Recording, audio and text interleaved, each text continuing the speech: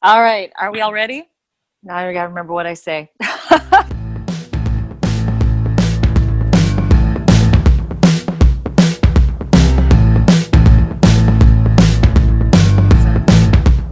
Oh, welcome everybody to this extremely very special episode of HR Wonder Women. Anna and I were supposed to do this at WorkHuman in San Antonio, May 2020.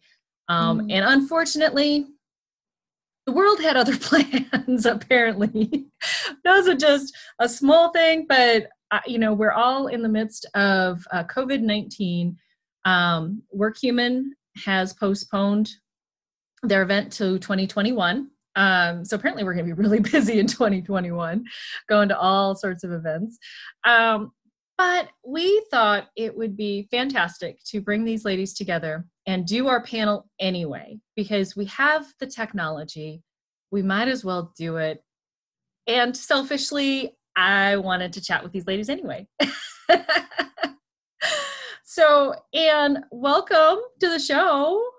How are you doing? Thank you, Wendy. I am doing great getting to see all of your faces on this screen. I think I'm getting zoomed out from my day job, but this is not that. This is so great to see everybody. It's different Really, when it's social. This is different. Much better. Yeah. Yes, Zoom fatigue is real. It is so real. I'm not quite there yet, but yeah, the last few calls, I'm like, I'm just gonna keep my video off. Thanks.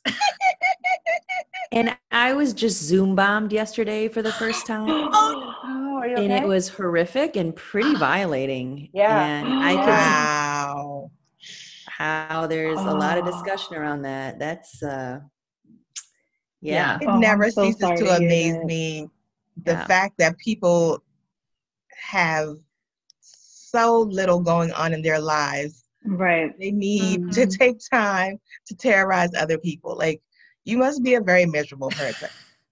You'd have to be. Like, You'd have to be. Oh my, yeah. Crazy. So fingers crossed that our recording doesn't end up with that. But then there's the magic of editing too, right? So, well. Or that if it happens, even that more necessary to talk about it and shed light on it. Because what it's really doing is, quite frankly, traumatizing people of color. Yeah. Yeah. Even Yeah, more so. Definitely. Yeah. Because it's loaded bombing. It's not like, oh, I'm just going to interrupt your video. Mm-mm. Yeah, It's this is not like a very ding-dong pointed. ditch at 10 No. years old. No, No. this is more serious. Oh, Lena, I am so sorry that happened to you. It's horrible. It's horrible that people are finding ways to mess up a good thing, which I guess that's kind of a human thing, unfortunately. But so anyway, we are here today with Sarah Morgan, Elena Valentine, and Tamara Raspberry. And like I said, we were so excited that we were going to be able to talk with them at WorkHuman and hang out with them at WorkHuman because they were going to be there. That was like, yay, we can talk, but we get to hang out. So next best thing here. So Anne, I'm going to let you introduce our guests before we jump in to more great conversation because, we'll probably we could go for hours and hours, I'm sure. I'm sure that we could with these great women. I am reading introductions. I just went by alphabetical order by first name because there's no way to prioritize. Every one of them is fantastic.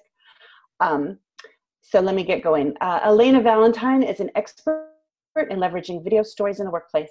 With the motto, "You cannot be what you cannot see," Elena started filming jobs as a way to get young people excited about the world of work. Since then, her team at Skill Scout has since built a world-class media company. Their films have helped clients like Nike and American Airlines engage candidates and employees alike. She was recently named HR Superhero of the Year, how apropos, by Disrupt HR Chicago. She is also the co-founder of Mezcla Media Collective, a nonprofit that elevates women filmmakers of color.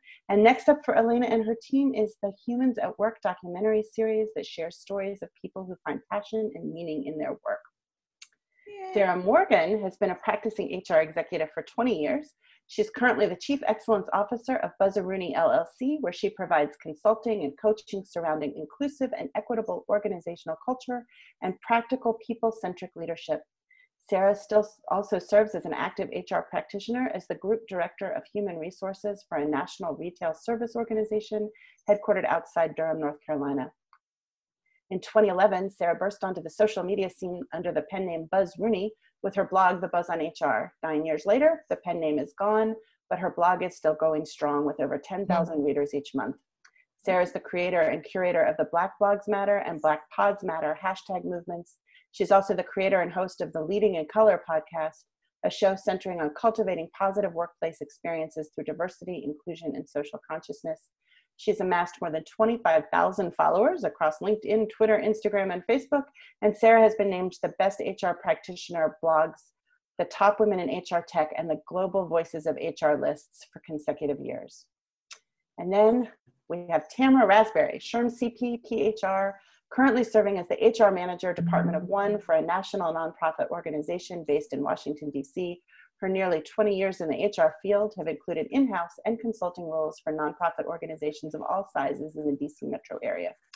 Tamara also heads Raspberry Consulting LLC, an HR consulting firm specializing in developing strategies for inclusion, diversity, and equity with a focus on addressing mental health in the workplace. Tamara is an active member of the Society for Human Resource Management and holds the SHRM Inclusive Workplace Culture Specialty Credential. She's also a member of the National Diversity Council and is passionate about going beyond representational diversity to creating inclusive and psychologically safe workplaces that put people first while still reaching strategic goals. Tamara's thoughts on mental health and diversity and inclusion have been sought and shared by multiple mainstream media outlets, including Forbes, SHRM HR Magazine, WorkHuman, Radio, and the New York Times. Welcome, all of you. Yes. Fantastic Yay. to share with. Yes. All this badassery. Yes. Right. That's I know. Right. We are surrounded. It's amazing. Yes. This is awesome. This is so awesome. So I want to take just a minute and say, the goal of our HR Wonder Women podcast has been to share voices of historically underrepresented women and encourage leaders, and specifically HR leaders, as they face the challenges of diversity, equity, inclusion, and belonging work. This work is not just for that leadership. It is for all leaders and all HR professionals. And I want to emphasize that because this is not work that needs to be siloed. It is across the board for everybody. The goal of DEBI isn't just one or two women or historically underrepresented women on your leadership team, but the goal is better humanity. And I am calling out Torrin Ellis because I'm sure I read that on, I think it was Twitter or on his podcast that he mentioned that. And I'm like, yes, I was probably in my car with that. So we have got an excellent conversation today. I'm so excited about this. So we're going to get into it. But first thing we always do, we always identify ourselves, because by us identifying who we are, naming our privilege, makes it a safer place for everyone to identify that way. So I will start. I am Wendy. I am white, married, straight, cisgender, Christian, and we say non-disabled, correct? Okay, I want to make sure I get that right. I want to make sure that I get that right. And as we kind of say, if you name the privilege, I probably have it. So how about you, Anne? Oh, and my pronouns. My pronouns are she and her. I always forget that one. Yeah, my pronouns are also she, her. I am a straight, cisgender, white woman with a lot of middle-class privilege as well. And I think, to Wendy's point, it's important that we name that we share our identities. Partly there's just like naming those identities makes it easier for everybody to start naming and really sharing who they are. And I also think that it's important to talk about like the lens that we see the world through, because if you don't name it, you're still seeing the world through that lens. But if you don't name it, then you can't recognize it. And I don't want to only see the world through the lens of the privilege that I carry. I want to be able to see the world much more. I want to see the real world, the whole world. And you can't do that if you don't recognize, who you are. So those are my identities, especially for the purpose of the conversation that we're getting ready to have.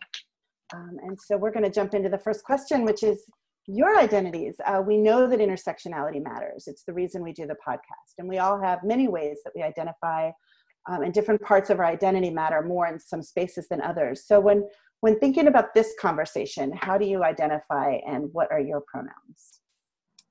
Any one of you can take it away. I'll go. So I am Sarah. This is Sarah.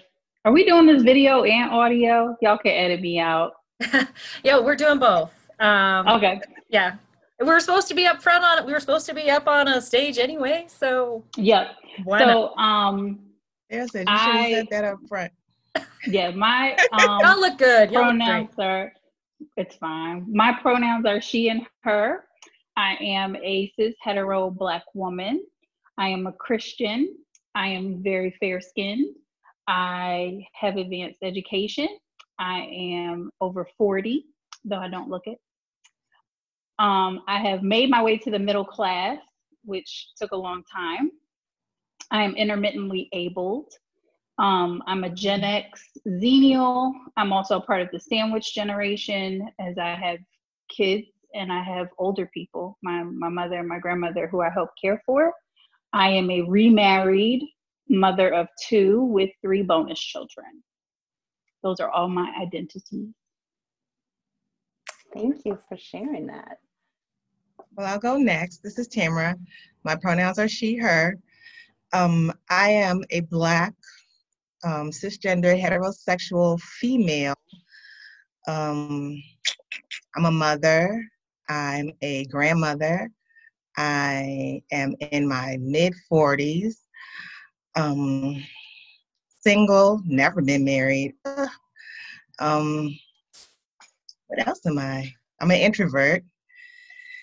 I am impatient. When I think about my identity, I think but like Ann said, for the purpose of this conversation, I think being a Black female are the top 2 that we probably talk about the most when we talk about workplace issues.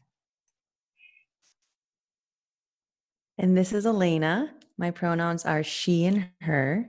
And in particular for this conversation, I identify cisgender, heterosexual.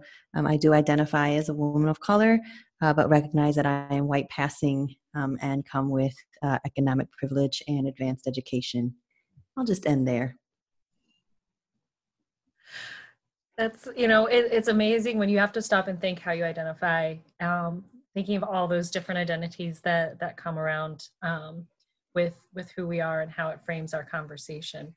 So as we think about the current climate of organizational culture and DEIB work, where do you see the focus for 2020 organizations committed to developing and increasing their commitment to attracting, hiring, developing, and retaining diverse talent and building inclusive cultures, especially given the way that a global pandemic has affected everything, all of our plans?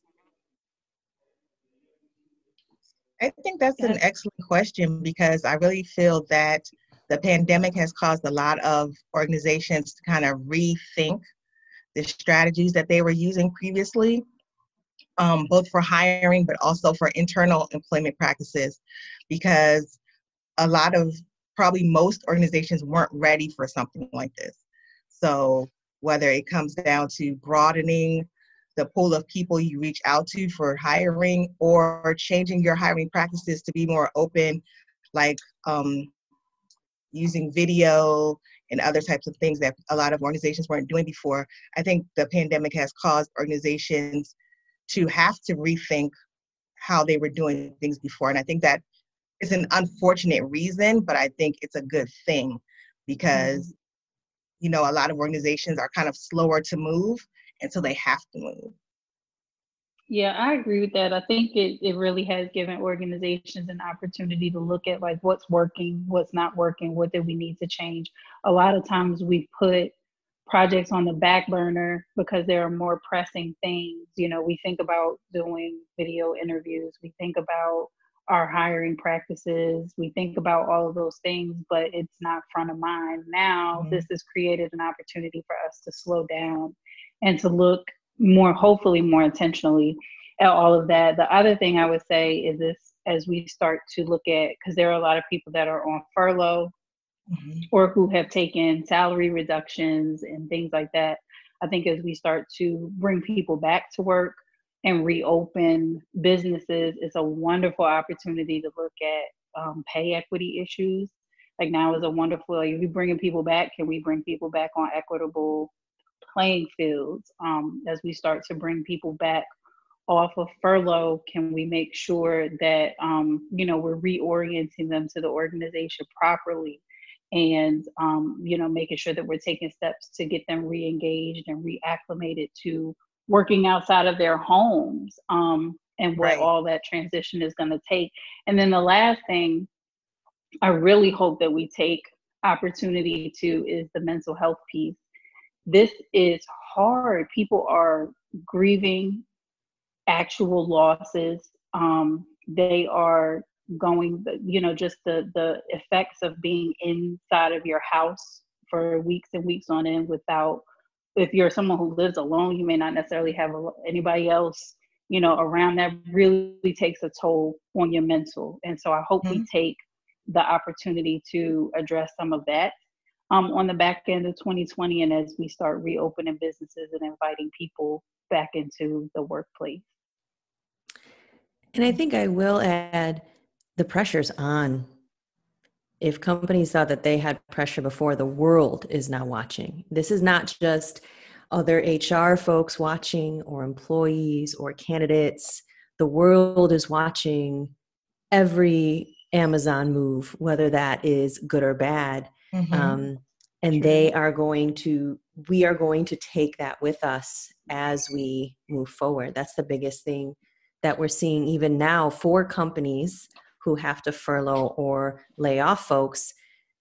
They are having to think about it in such more of an intentional way, because they have to very quickly think about this as the circle, because that is part of the employee experience. And for many hotel chains that might be rehiring these folks back, being let go is going to be a part of their mind, and they have to do that as humanely and with as much empathy as possible.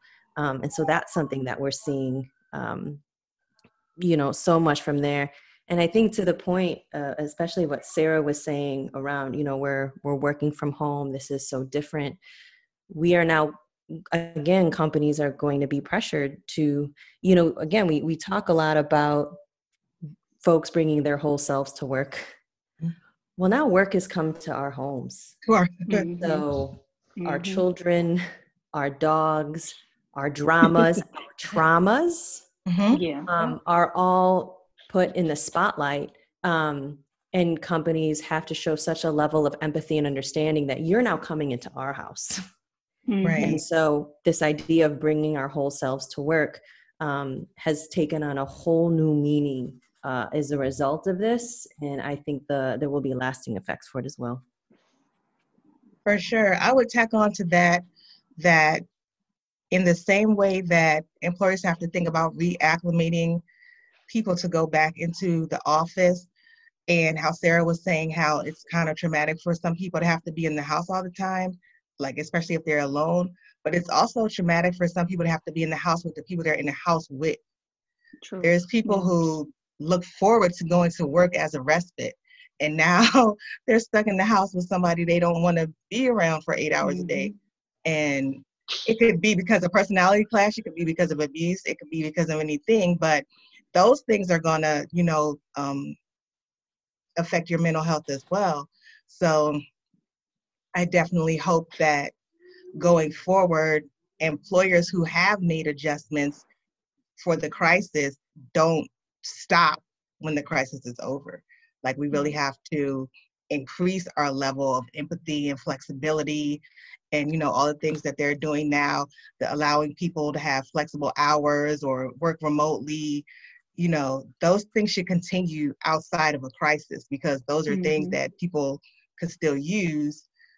And to me, it's always about how can the person be their best selves and do their best work for the organization, and not necessarily where they're sitting at or what time they're sitting there. And that's with understanding that all jobs are different. So there are jobs where you can't work from home, or things like that. But I think generally when we have these type of conversations, we're talking about kind of like your predominantly office-based jobs and how employers are going to have to adjust post-crisis.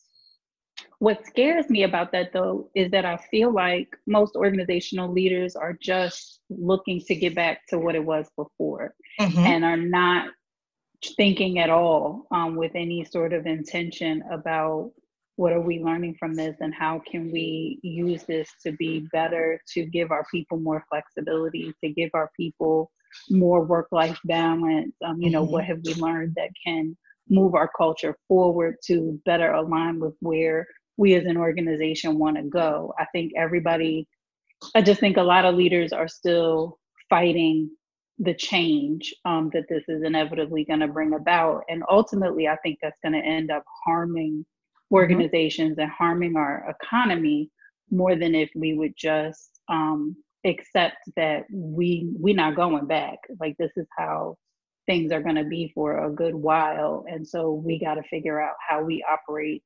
successfully within this as the new paradigm, instead of fighting so hard to get back to what used to, whether it was effective or not.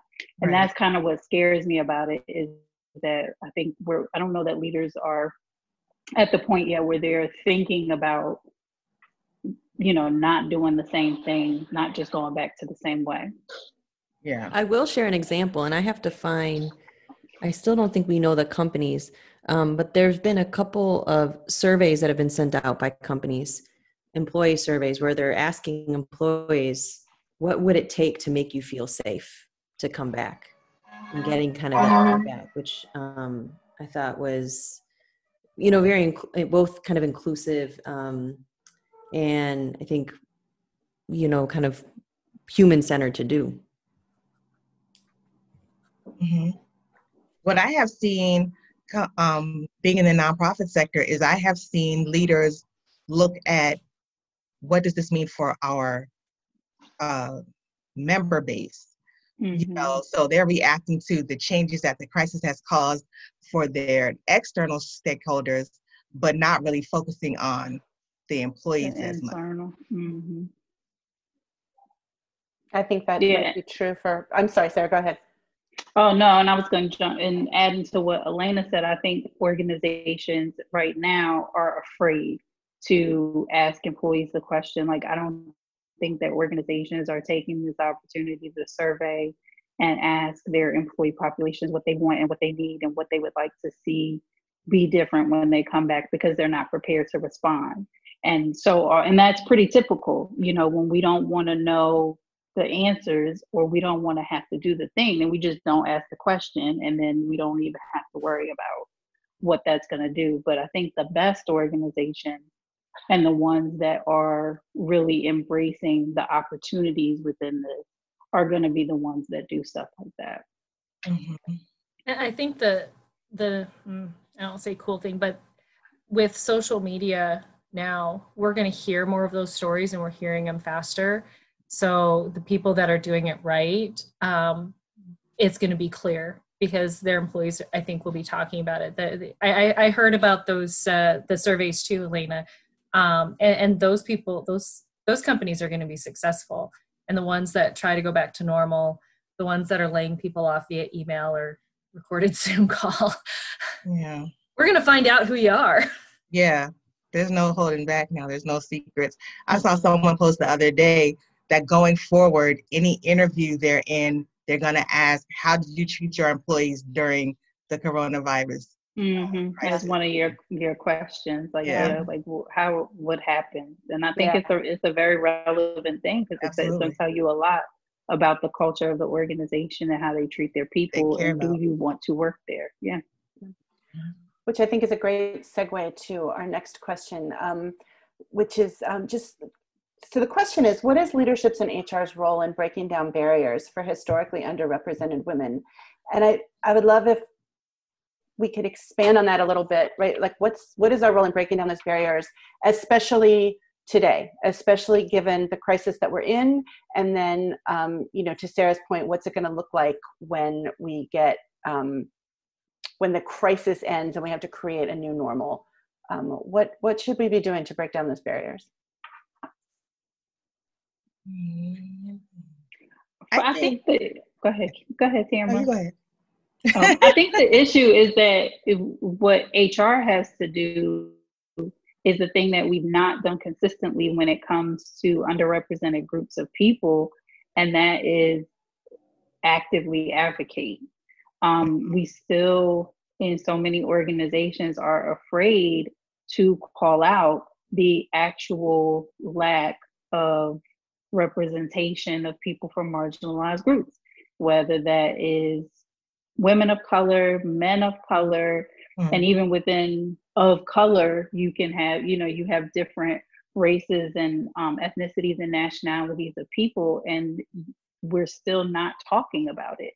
So the first thing that has to happen is we have to, call that out and just be super intentional about saying, hey, where is this demographic of people? Organizations should be reflective of the communities in which they live. And so if you live in a city that's 40% brown and your office ain't 40% brown, you got a problem, a serious, serious problem.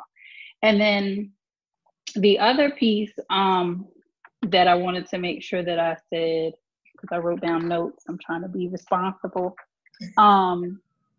is, one of the things that I wanted to make sure that I pointed out is the importance of women in leadership.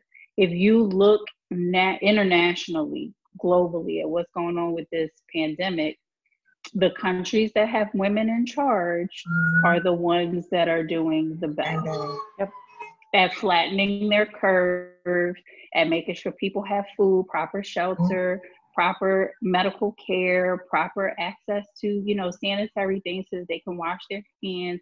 They don't have no fools out in the street protesting about open up the hair cuttery and the Fuddruckers. Okay, that's not happening.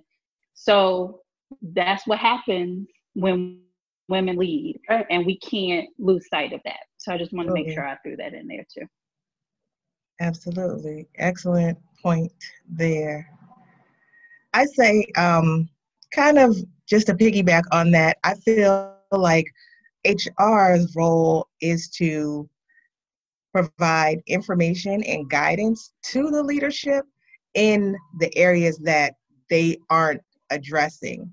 So like Sarah said, speak up on these things that we see and know are issues, but no one's talking about them.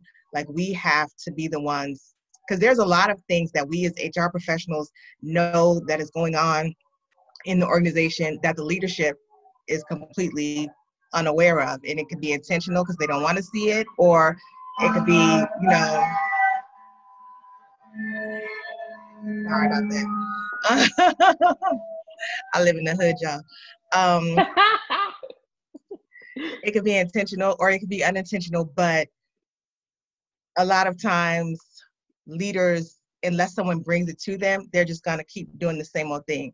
So like, I've had to even address with managers for interns, like, why do you keep going to these same schools to get your interns? Like, you need to reach out to other schools with other types of populations to get these interns. So, we kind of have to be, like you said, the advocate for other groups, because otherwise it'll just continue to be business as usual. And pay your interns. Pay your interns. That one. Please, pay your interns. Thank you. Like, if you can't afford to pay them, you shouldn't be trying to have them. Thank you. Thank you. Because otherwise you just get interns who can afford to take a summer without pay, and you shut out a whole group of people who need that experience and need that paycheck. The experience and the money, exactly. Thanks. Amen.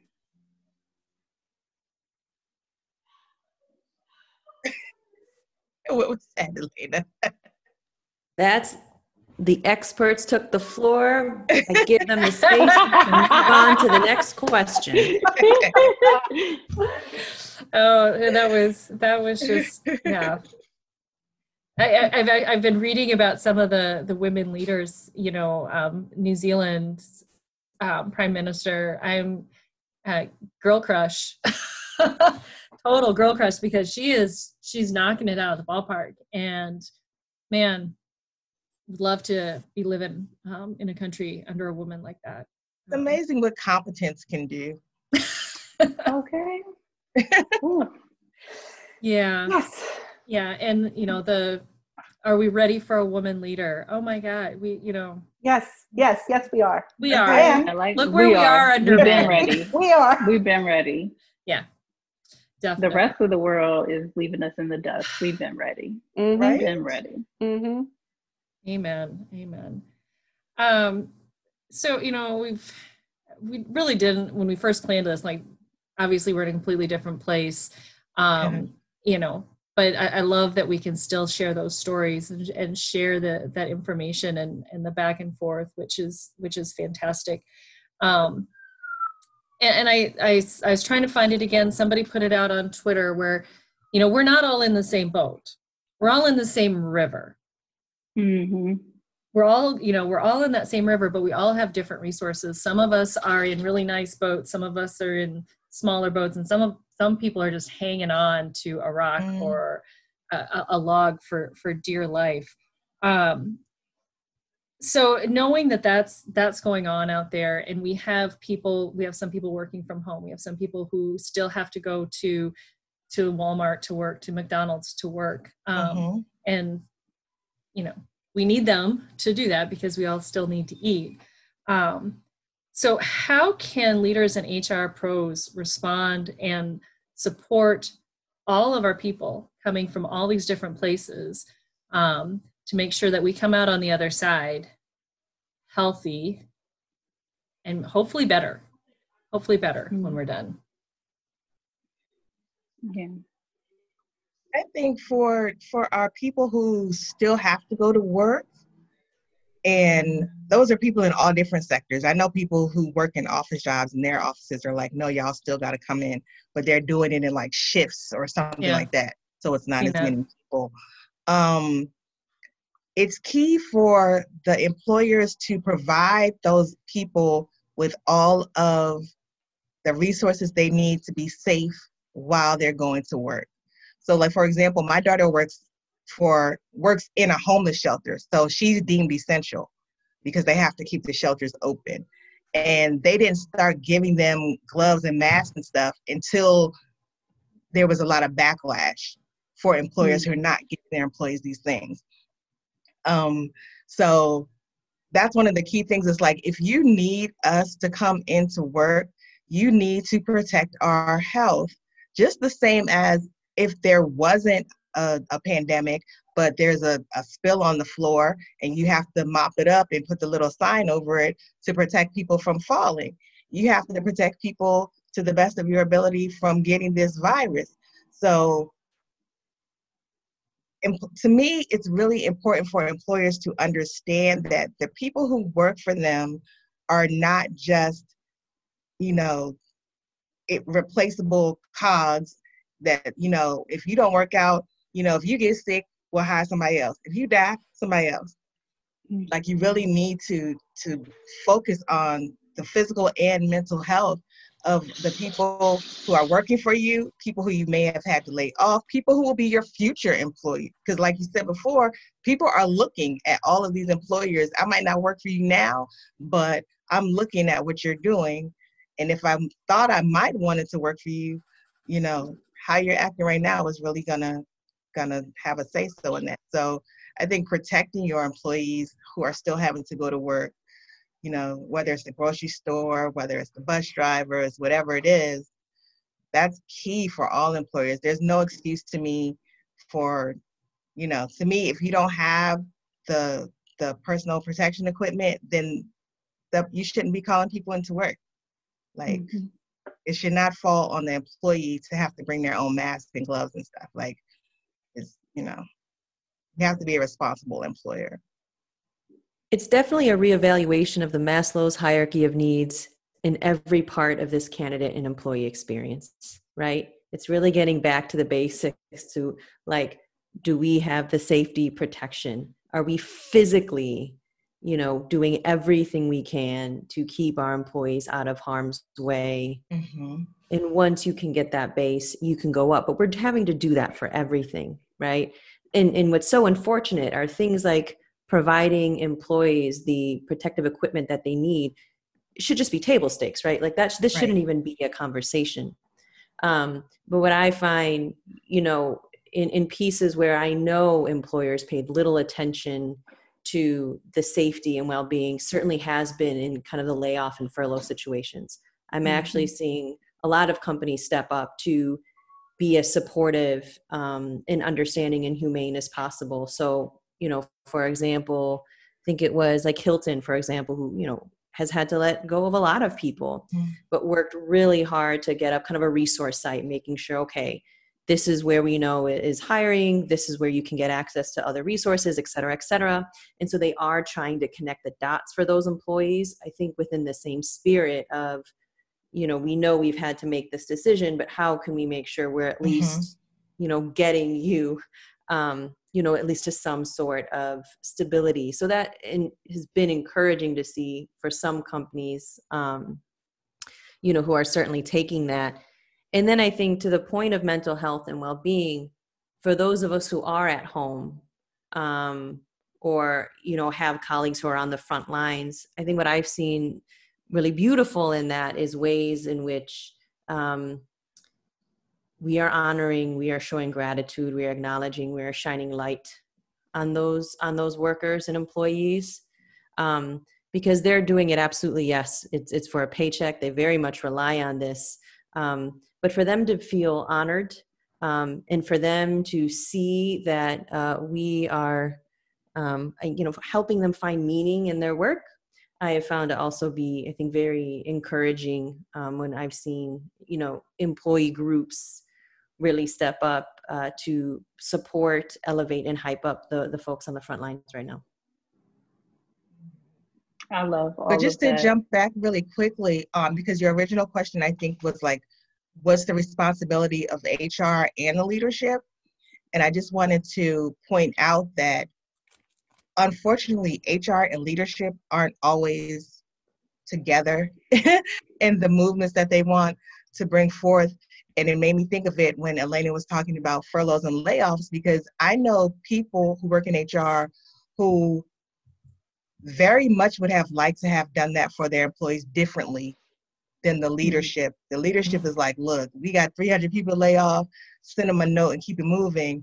And I have had peers like crying and being emotional, like I wouldn't have wanted to do it like that, but at some point, one thing that I don't know if people don't understand it, don't realize it, or they don't want to, HR isn't the most powerful entity in the organization, so at some point it doesn't always come down to us, but we definitely want to make sure that in the areas that it does, we're doing everything that we can to make the experience, from start to finish and back again, positive.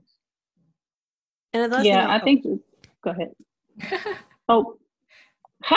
I just say, control your controllables is the thing that it always comes back to for me. To Tamara's point, like we in HR, we don't always have the ability to, make the final decision and do things necessarily the way that we want to. But there are things that are within our control of how we handle things. We fortunately, I was fortunate to survive the furloughs at my organization, and I was able to have a lot of voice in terms of how we handled those sorts of things, and in the letters that we sent to the employees and stuff like that. And there were some things that they were like, oh, do we really need to put that in there? Oh yeah, we really do, and this is and then it's my name on it, so this is what's going in there. So when you have those opportunities to take control and to take the reins and take the lead in a place where you may, not normally have voice and be able to have that kind of impact, then just make sure you seize those kinds of moments. Another area that I've seen, and I know people who have been furloughed and layoffs are, complaining about, is with the unemployment claims. A lot of the sites have become very difficult to get into. And then, the responsive, like they're depending on their employer to respond. So regardless of whether if you're working from home, whatever, like you got to make sure that you make time to check the websites and make sure you go to your office, get your mail, just make sure that you are responding to that, because people are dependent on those benefits. So don't be a further hindrance to that, by not responding timely because of your own stuff. Mm-hmm. Agreed. The last thing I've just seen done really well, I mean, it's transparency and vulnerability. I think that there is a rise, and I hope one that continues, of the beauty of a vulnerable leader. When you have a leader who can step up and say, yeah, I know things are really shitty right now, and what I'm going to have to do right now is horrible. And there's just a level of emotion and connection and relatability that employees are seeking. And, I know that folks can say what they will about Marriott, because there's been some good and some negative things. But one of the first things that, their CEO did at the beginning was, hey, you know what? I want to send a very informal, vulnerable video message to 100,000 of my colleagues. And his executive around him didn't think that was a good idea. This is a man who just come out of chemo. He doesn't look really good. And he said, I don't care. He said, my employees need to see me in my face. They need to see that I am in here with them. And so I'm going to move forward. And, coming from, my best friend, her entire family works at Marriott out in Chicago. And they had been furloughed. But when, my friend asked them, hey, what do you think about, your CEO? They're like, yeah, isn't he great? I mean, really, people connect. And even despite that there is, a lot of, things that are happening, we, I think, can both show empathy and understanding to leaders who are equally showing us that level of empathy and understanding ourselves. Yeah. And we're seeing that happen. And I get really excited to see that there are leaders who are doing that. Yeah. I think that makes a difference too. I think people are going to be much more forgiving to those organizations, even if they have some missteps, if they have that vulnerability. I remember seeing that video, and it was just like, yeah, that's more leaders need to do that. We need to get out of this idea that our leaders need to have all of the answers all of the time.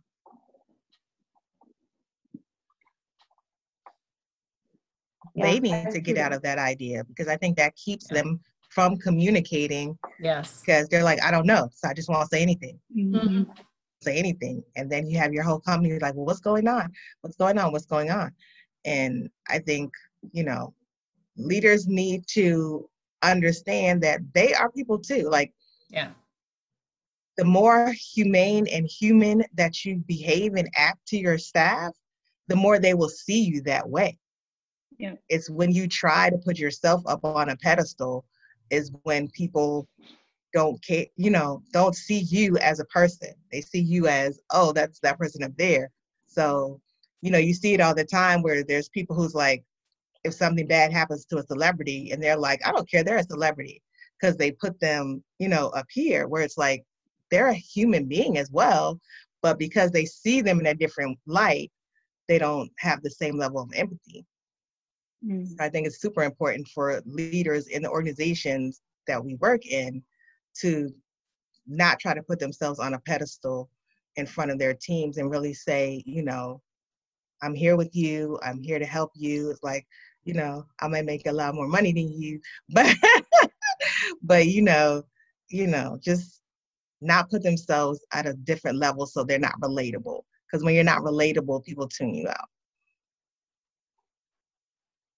And I think that goes back to, we were talking earlier about how that's going to be an interview question in the future, right? What did your company do during the coronavirus crisis? And the answer isn't about like, oh, we didn't have to lay anybody off. Like, companies can be forgiven for having to furlough people. We understand that that's business, but how you did it, how you treated your employees, how leadership showed that empathy and that vulnerability, that's what people are looking for, right? Like, did you share a really vulnerable video with everyone and really talk about, and then back that up with some action to try and take the best care you could?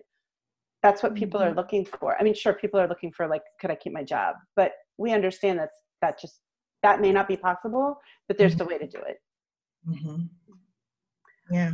And I think that's the same whether you're laying off one person or 1,000 people. Yep. Mm-hmm. Yep, for sure. For sure. I could listen to you all talk all night. Yeah, maybe we should just keep going. I wish we could. I really wish we could. But I'm gonna move us on to the next question. So networking is core to HR Wonder Woman, right? So we're gonna kind of pivot to a networking question. So who is someone from an underrepresented group that you've started following in the past year that we all need to know about? Such a tough question. It is. There's so many good people. I made a list, so That's good. I'll say all of them, and then I'll pick one. It'll trigger everybody else's stuff. So one, some of them are from Instagram, some of them are Twitter and Instagram. The Liberate app is one. I also downloaded that. It's a meditation app for people of color, by people of color.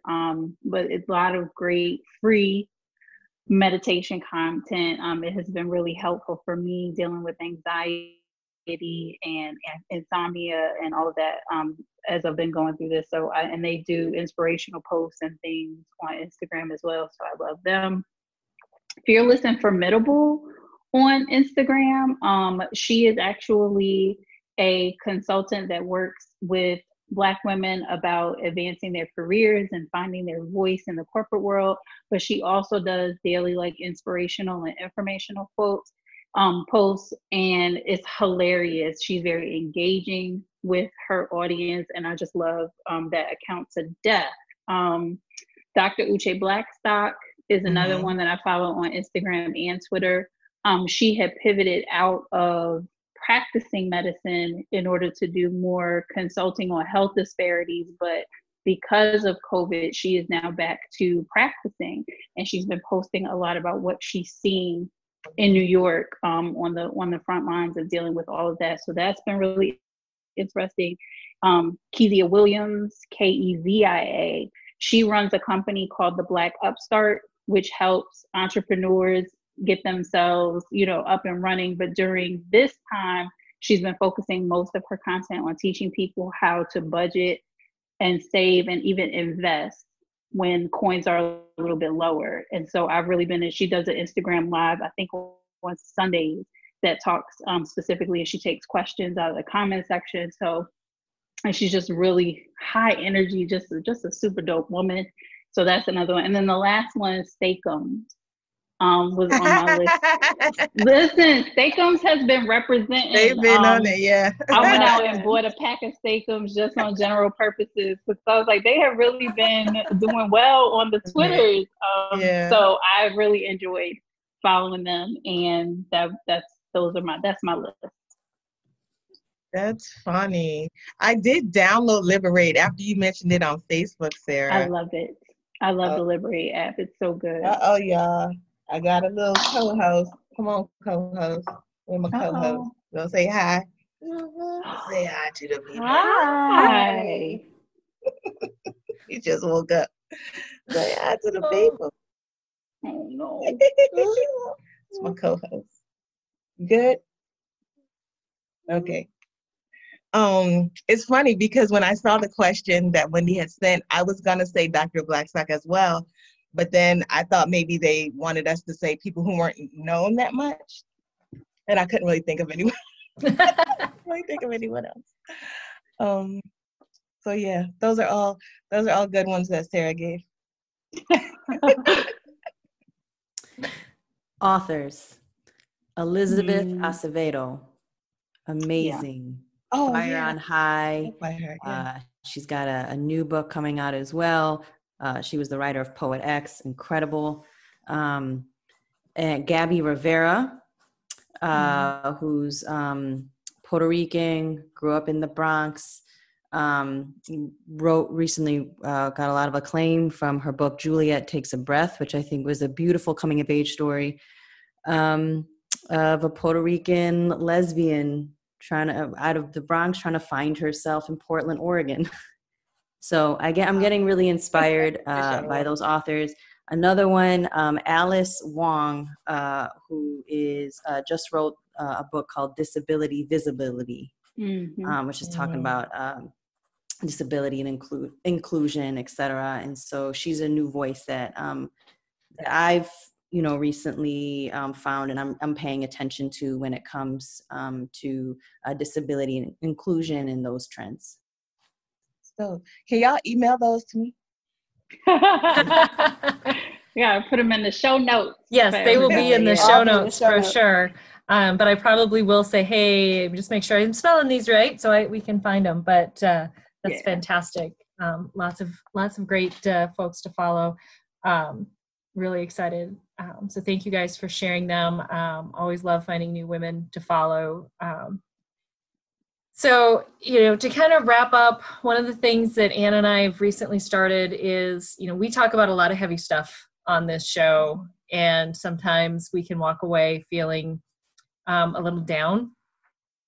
So our final question is, what brings you guys hope?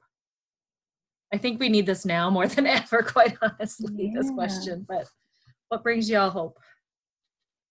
I think for me, it's been watching people still be creative in this time. Shout out to Elena because she's here, but her quarantine and create challenge has been just super fun to watch. I'm finally getting back into the space where I'm feeling ready to create and engage after the first few weeks of just really struggling, with feeling a sense of balance and normalcy in the midst of all of this. And so just being able to watch that content and go, hey, I'm gonna get there, has been really great. And then I also think in general, watching how supportive people have been to one another during this has been really hopeful. Just watching people, whether it's on Twitter or Facebook or, text messages or whatever, people are being intentional about reaching out, making sure that folks are okay and feeling supportive. And I think that has been great. And it makes me, hopeful, and certainly things that I hope continue as well. Mm-hmm. Agreed. I would say hopeful that it won't always take a global crisis for people to be good to each other. Because I agree with Sarah that, you've seen a lot of kind of coming together and reaching out and banding together and understanding that, this virus doesn't discriminate and all of that type of stuff. But when people aren't getting sick and people are back to their kind of regular lives, I'm hopeful that these type of sentiments will continue. And also, as we talked about before, that people will, just continue the conversation about mental health awareness and the impact that it has on people and the way that employers can help with that. I'm going to share a quote that inspires me from Toni Morrison. And what she writes is, particularly in moments of dread and uncertainty, this is precisely the time when artists go to work. There's no time for despair, no place for self-pity, no need for silence, no room for fear. We speak, we write, we do our art, we do language, and that is how civilizations heal. So what gives me hope, what gets me excited, what gets me creative is seeing how artists are really leaning in to their pure communication form to put out something beautiful that gives us forced moments of pause, reflection, and devotions. TikTok alone is blowing up. I mean, people are super freaking creative on TikTok. It's like, y'all really need to take that somewhere and get some coins. Mm-hmm. Yep, exactly. Oh, I love that. I love that quote. I love Toni Morrison too. Just, it's awesome. Yay. So you guys, this was just, so fantastic. So we will definitely do it again in 2021 at WorkHuman in person, because this is there's gonna be lots more for us to talk about, which is fantastic. So I'd find it really hard that if people are listening to this, that they aren't already following you guys, but just in case, they aren't. Who are these people? Who are these people? Where did you find us anyway? But just if you guys want to share one way that people can get in touch with you following this, we'll do alphabetical again. So Elena, if you want to start. It's going to be in the show notes. It will be. You can find me, Valentine, just like the day. Look forward to connecting. I love it. Awesome. Sarah. I'm the Buzz on HR everywhere. So just Google that and you'll find me. Awesome. And finally, Tamara. And probably the easiest place to find me is on Twitter, which is my handle is @TMRaspberry, not like the fruit. There's no P in it. And then you can link to me everywhere else from there. Also, funny thing, I just noticed that Elena's first name is in her last name. It is. Tamara, the things that kind of things I think about. Listen, y'all better come, Tamara, with the beautiful mind coming through at the end of the show. Awesome. You better go ahead. Oh my gosh. Oh. And how about you? Best way for people to find you? Best way to find me is also on Twitter. It's @AnneTomk, ANNETOMK. I'm there as much as I'm anywhere. Same for me. Twitter is where I found all 4 of these wonderful women. So Twitter is where I will stay. It is my drug of choice. I'm going to continue to quote, I believe that was Minda Harts. I can continue to quote her on that. Twitter is my drug of choice. I am Wendell93. Shout out to Kate Bischoff and Thrive HR for allowing us to use her Zoom account to get this recording. Thank you, Kate. Appreciate that. And as always, I have to share, please join the HR Social Hour hashtag on Twitter. We do a scheduled chat the 2nd and 4th Sundays of each month, but lately we're doing a lot more. We're doing some movie shows. We're doing some trivia. There's all sorts of fun stuff coming out. So keep an eye on that hashtag as well. So Elena, Sarah, Tamara, Anne, thank you so much. I loved this conversation. This was fantastic. Thanks to everyone who listened. And now it's your turn to go tell your